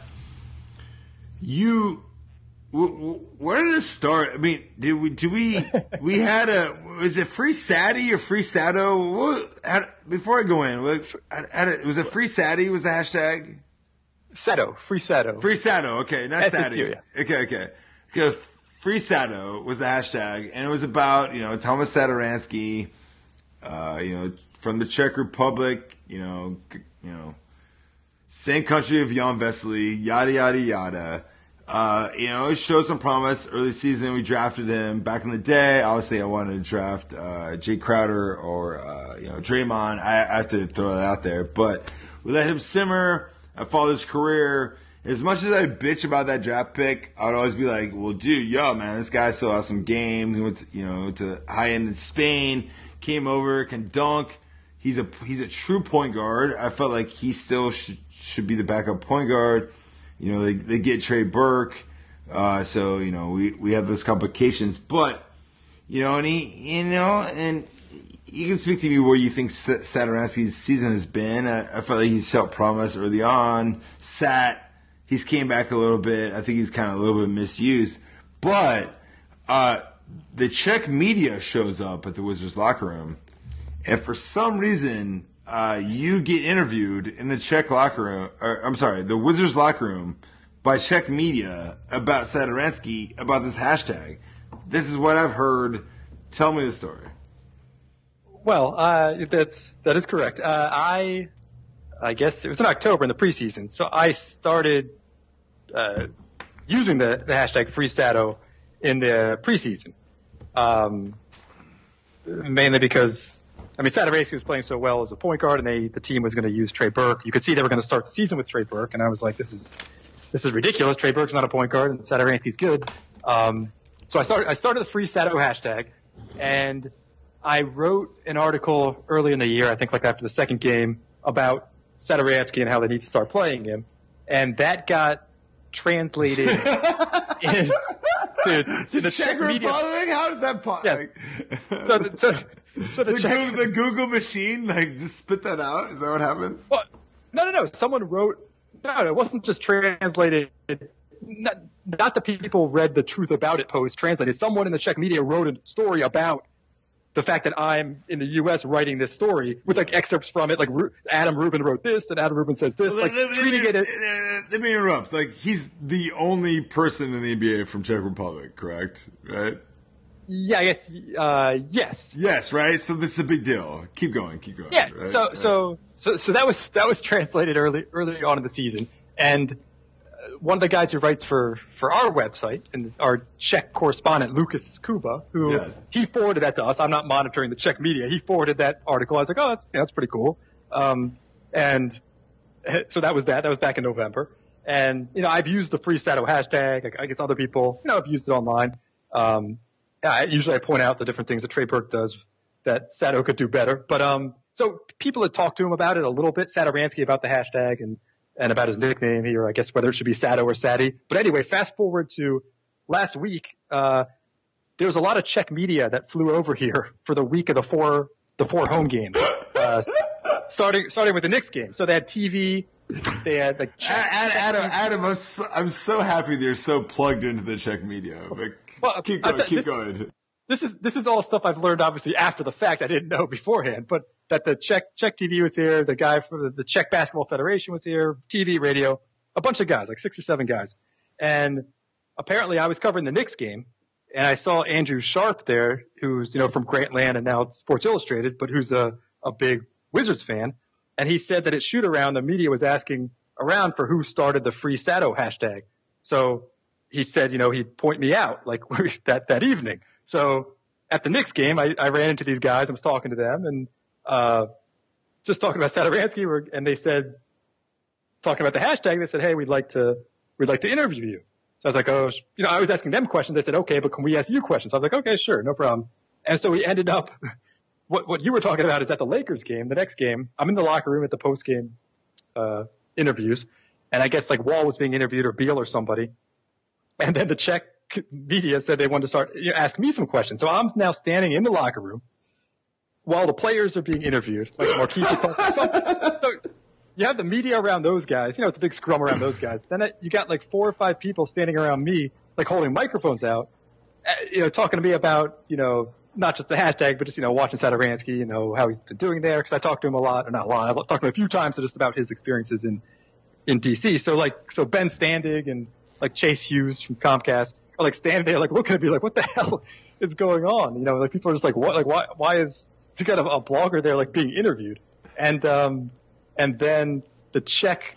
I want a photo of this. Like I want a video, a photo of like literally the Wizards media interviewing like people by the locker room, and like you being interviewed by like all the Czech media.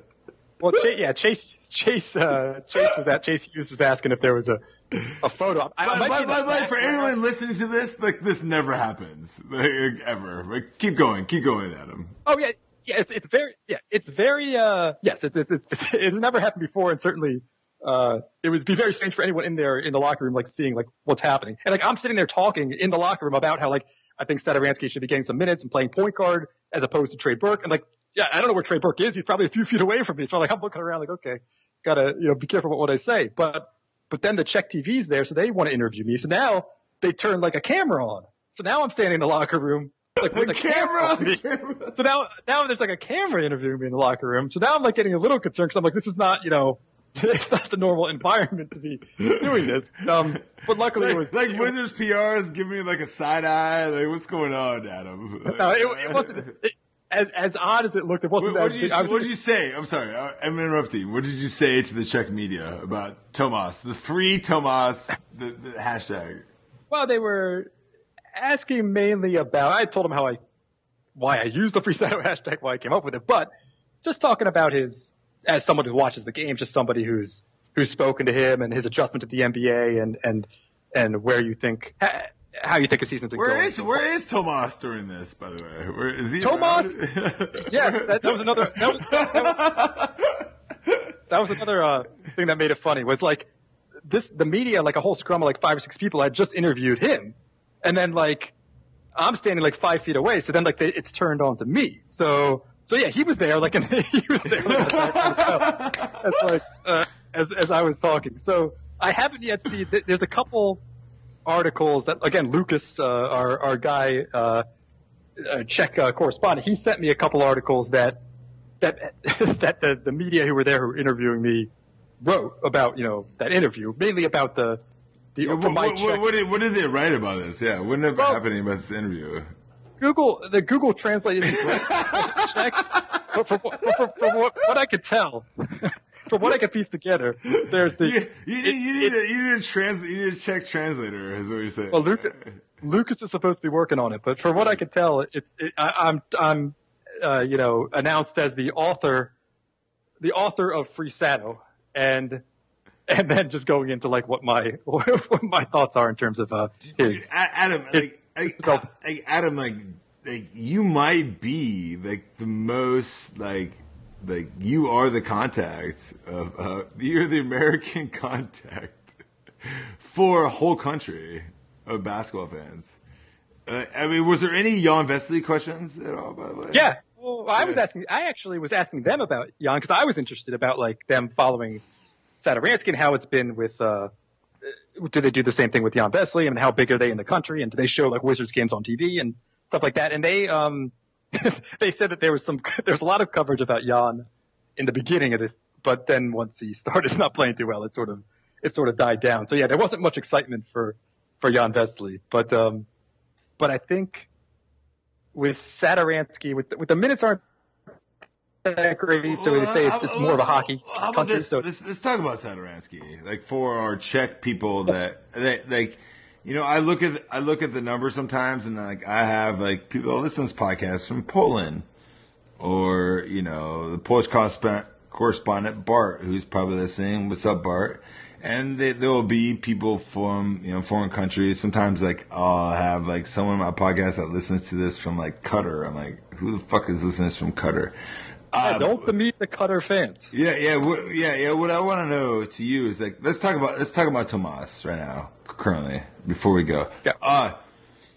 What your thoughts on him? I mean, maybe this is your thoughts that you would say in the locker room with all these people, which I find hilarious. But, like, what's your overall take on him per se as a player before we talk about like how it can be used better or worse or whatever, like just overall? All right, I'll give you a American media exclusive. Yes. Let's do it. Well, Satoransky is good. Now, he isn't getting the minutes, so it's not translating yet on the court, but from what you've seen in the preseason and the few times he's been able to run the point, like he's a pure passing, you know, pass first point guard. Obviously, his shot isn't there now, but I was very impressed with the way he was able to run the offense, and specifically with Gortat running pick and rolls in the preseason. I mean, his timing was very good, and his ability to hit the angles and set his man up to sort of open up passing lanes. I mean, is real impressive. I mean, he's at a level now where he can be a backup point guard in the NBA. He can get minutes being a backup. And with his height and his ability to get to the rim, he's crafty finishing around the rim. So, I mean, I think he's good. And I think that obviously the shot is what he needs to work on, but getting ahead to where what you were saying in terms of how he needs to be used, I mean, I think he's not being played at point guard right now. And that's the issue. I mean, the one thing is obviously Wall's playing 37 minutes a game. There aren't many point guard minutes available, but he's playing in the backcourt with Trey Burke. And what kills me is that they're not playing him as a point guard when he's in the backcourt with Trey Burke. And they're not letting him bring the ball up the court. They're not letting him initiate the offense. So sometimes he gets the ball, sometimes he doesn't. And I've talked to him about that. And I've said, you know, it looks like sometimes after a made basket, you sort of come back to get the inbounds pass, but it goes to Trey Burke instead. And I said, is there a division of labor? Does the coach tell you who's supposed to bring the ball up? And he says no. And he was like, he's frustrated. Like, it's just whoever gets it, gets it. So I think he's not being used properly because of his skill is as a pure point guard. When you play him as a shooting guard or a small forward, I understand he has to play that sometimes because of the rotations and because of there's not enough minutes, but that's not a good use of having a non-shooting small forward on the court. That's not a good use of his skills. So when he's on the floor, I think he needs to be playing point guard. He needs to bring the ball up the court. They should treat him the same way they treat John Wall. He's the point guard. So when he's out there, let him bring it up, let him run the offense, get the ball out of Trey Burke's hands. And I think it's important for now just to have that guy on the court, but it's also important because there's no other point guard on the roster. We're seeing John Wall play every game. If he misses a game, Satoransky's going to be the starting point guard. They're going to start Satoransky, not Burke. So you got to get him minutes now and get him comfortable because you're going to need him down the stretch. He's the only other point guard on the roster. What do you think that Scott Brooks is like reluctant to do that? Well, or not just Scott Brooks, the coaching staff in general. Well, I think even though they've been flexible on this, yeah, by the way. I know. I just in one game. I remember the Detroit game. I asked Brooks about that. Actually, how about this, Adam? Is this what I should ask Scott Brooks on tomorrow night? I'm covering the Pacers game, and Scott Brooks is. I'll sit there and I'll be like, Scott Brooks, question, like, so Satoransky, do you see him better as a point guard on the second unit or off the ball, or how about this? What would be the question, Adam? Like, hear me out. Like, what would I say? I'd be like, hey, coach, do you feel that like the way that Trey Burke scores off the ball and has been more successful with John Wall, do you feel like that Tomas should be the point on the second unit and Trey coming off the bench. You know, like, and the thing is, Randy Whitman would tell me to fuck off. He would tell me to fuck off, and and Scott Brooks might actually answer that if I articulate that question better than I just said that, right? Yeah, he'd answer it. I mean, and Whitman he wouldn't even acknowledge the premise of your question. Yeah. But right. But the premise is there, though, right? I mean, that's the one thing that's a mystery to me. I love everything Brooks is doing. That's the one thing, because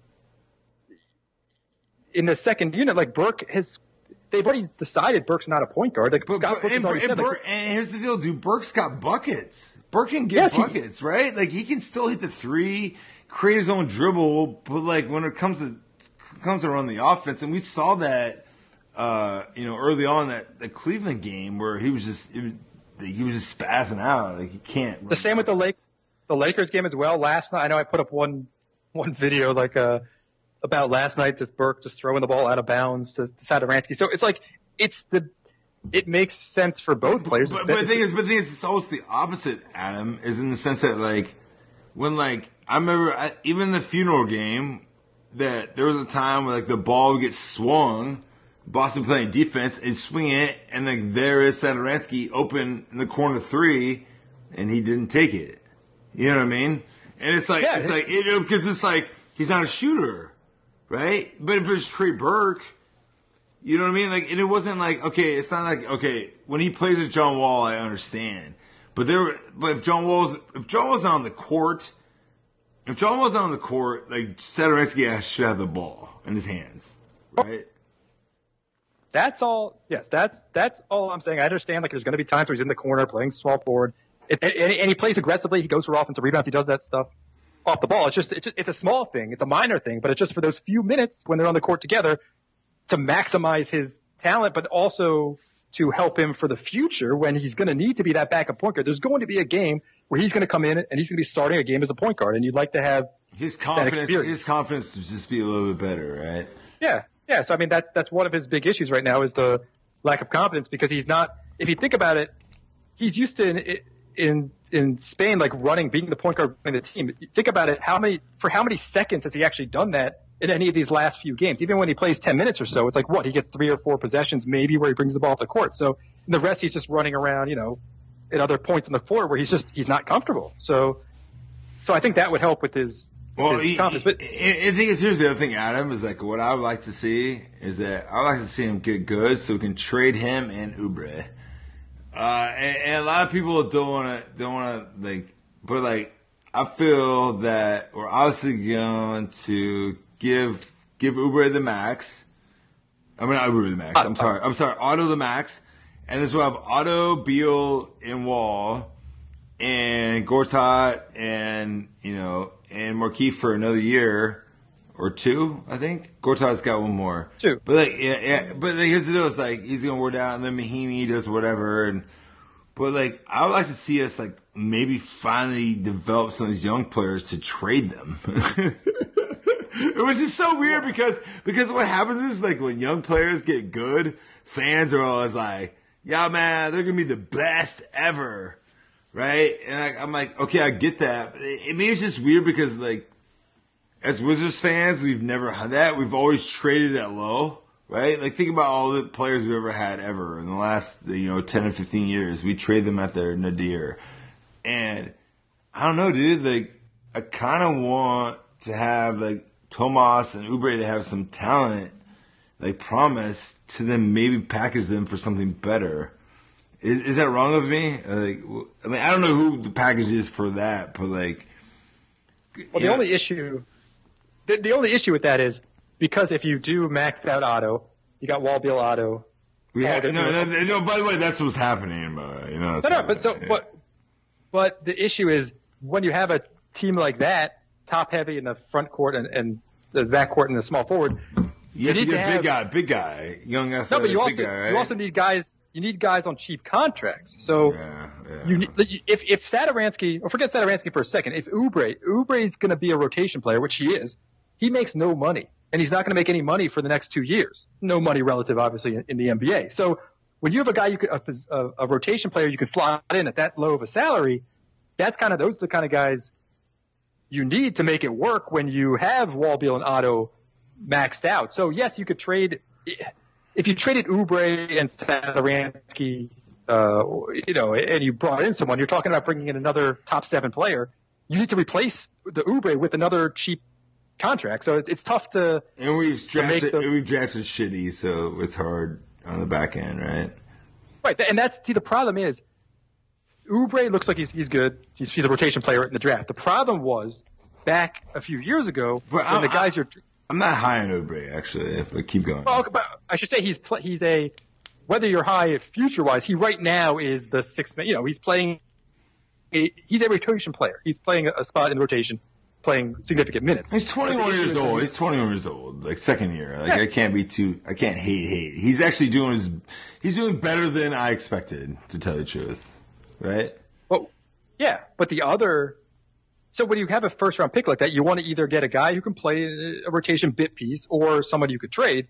But the problem is when they drafted like Serafin and Booker, traded for Jordan Crawford, all those years, they had mid round picks which all walked for nothing. They got no value out of it. I know. We traded Jan Vesely. We had to give up a second round pick to get rid of Jan Vesely. No one remembers that, but like we had to do that, by the way, to Denver.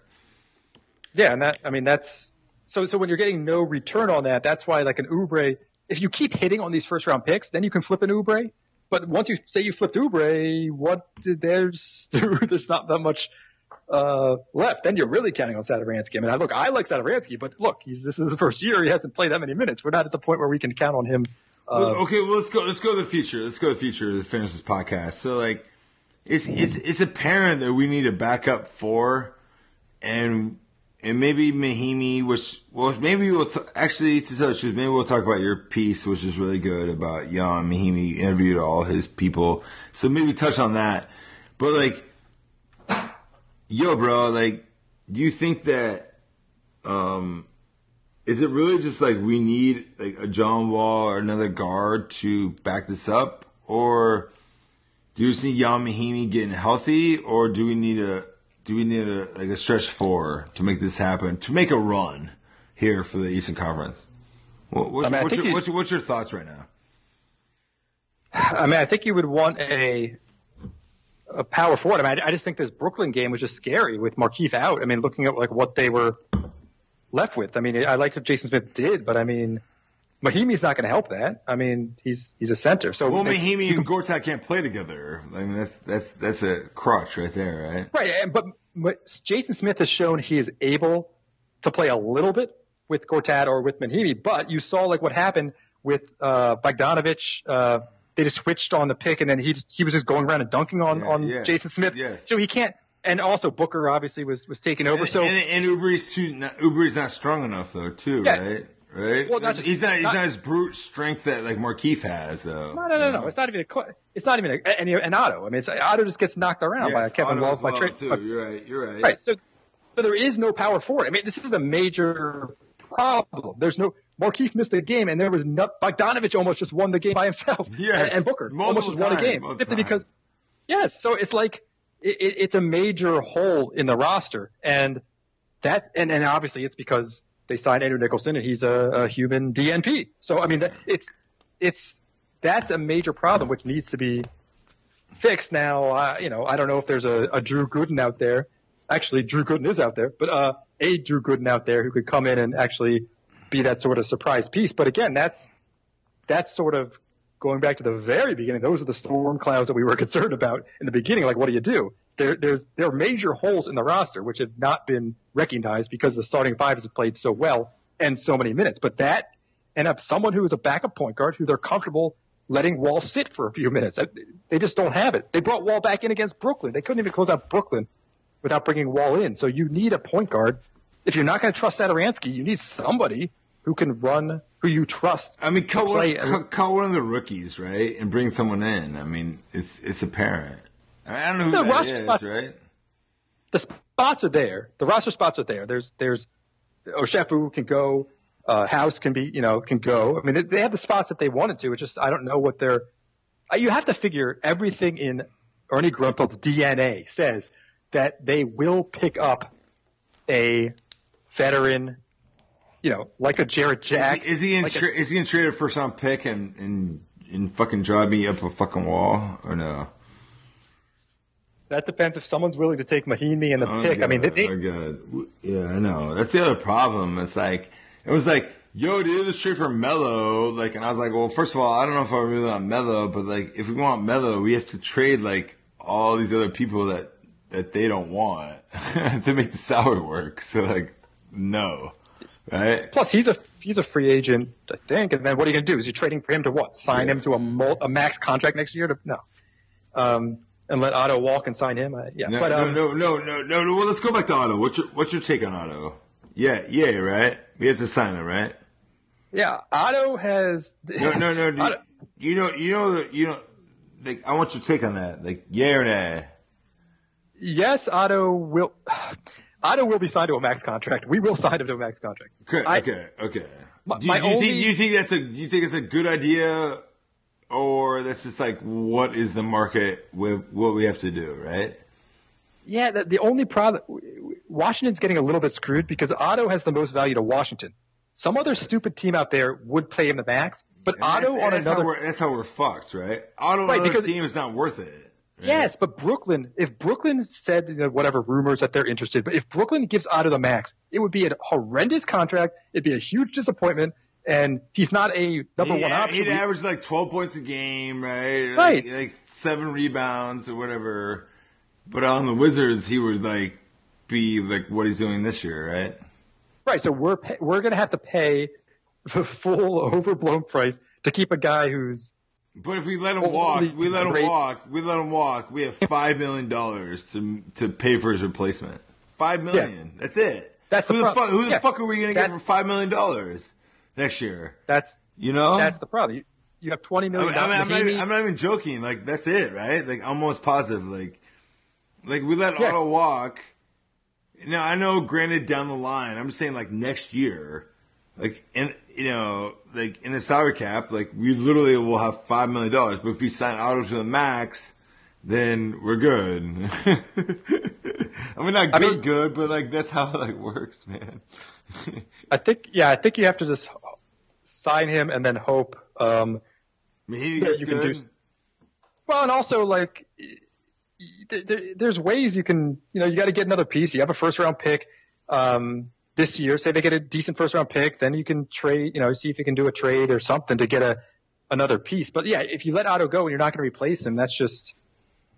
It's not like we're getting like Durrell Wright for like $4 million or like or like whoever. Like here's the deal, Adam, is like, do you think that like Ted Leonsis is not gonna let Otto walk, right? The only issue is that I believe signing Otto to the max is going to put him in the luxury tax area, and I don't know how you get under. You know what? That's one of my favorite topics. That's keep going. Well, I don't know. I don't see how you can avoid the tax without dumping either Mahinmi or I don't even know if Nicholson will do it because you still have to bring in a rookie and you still have to. Well, you still have to pay that money even if we cut him, though. It still counts. Yeah, I guess they stretch. I mean, I'm assuming that you're going to give him away with a draft pick. Somehow get rid of him, by trading a draft pick. But he's like 3 year. I mean, he's 4 year at 26. So this year. Whatever, and then Mahimi's at 4 years, $64 million, and Smith, I guess, is like 3 he's fine now. 3 years. Yeah. Actually, the Smith signing actually is okay. He's a steal. Oh God, I can't believe it. I can't believe I'm actually saying good things about him. And he doesn't know. Like in a month from now, we'll let Mahinmi go, and of course I might wear down. And Mahinmi might come in or whatever, right? Like things will change. But I feel like if this chemistry between Otto, Beal, and Wall, and that's what Ted Leonsis wants to do, like, I think that's what's going to happen, right?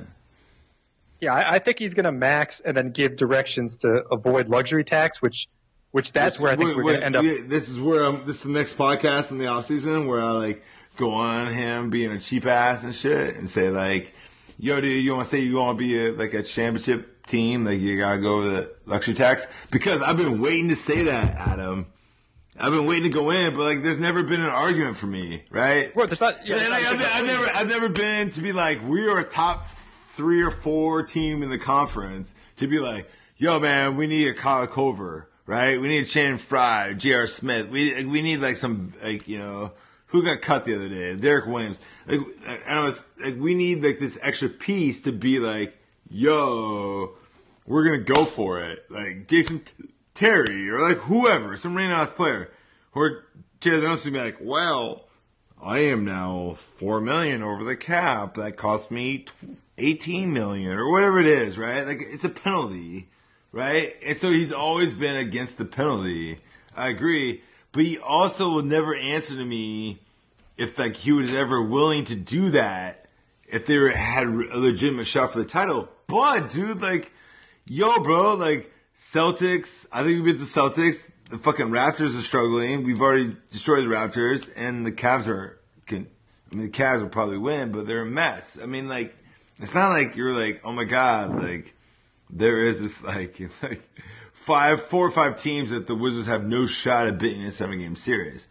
Right? Like, I can't honestly make you that this is the argument for something to go over the luxury tax, but if we keep Otto and we keep getting good, then that argument's going to come to fruition at some point, is what I'm saying, right?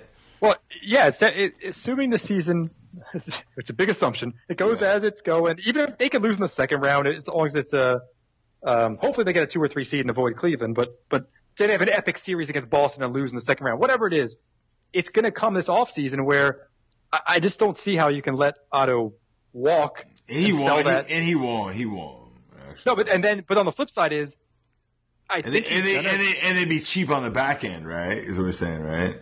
Well, I think he's going to have to get rid of. You're going to have to give up something to get rid of a bad contract. I think you'd have to get rid of the first pick to dump a contract. God! Don't.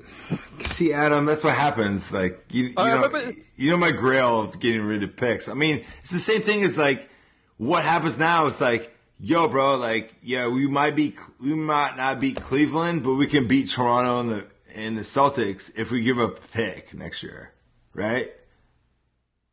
Yeah, right? I mean, you know what I mean? And I'd be like, no, don't give up another first round pick.